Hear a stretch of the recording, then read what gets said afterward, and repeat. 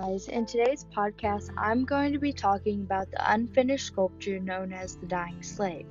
The sculpture was made by Michelangelo, today more known as the Orange Ninja Turtle. The Dying Slave is a marble sculpture created by the Renaissance artist Michelangelo during the 16th century, specifically around 1513 to 1516.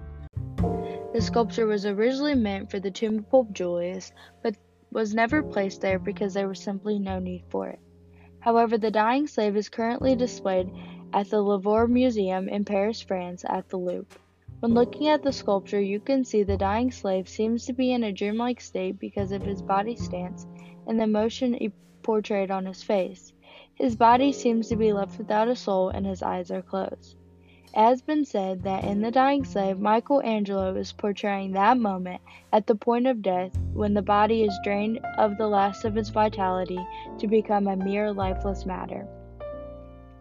He shows us a young man lost in a dreamlike state of lassitude and acceptance of his relief from the struggles of life.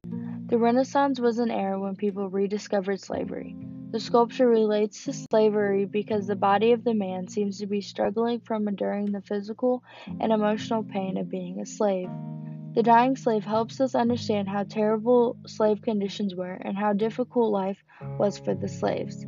The dying slave also represents that slaves would much rather go somewhere spiritually since they could not leave their conditions physically.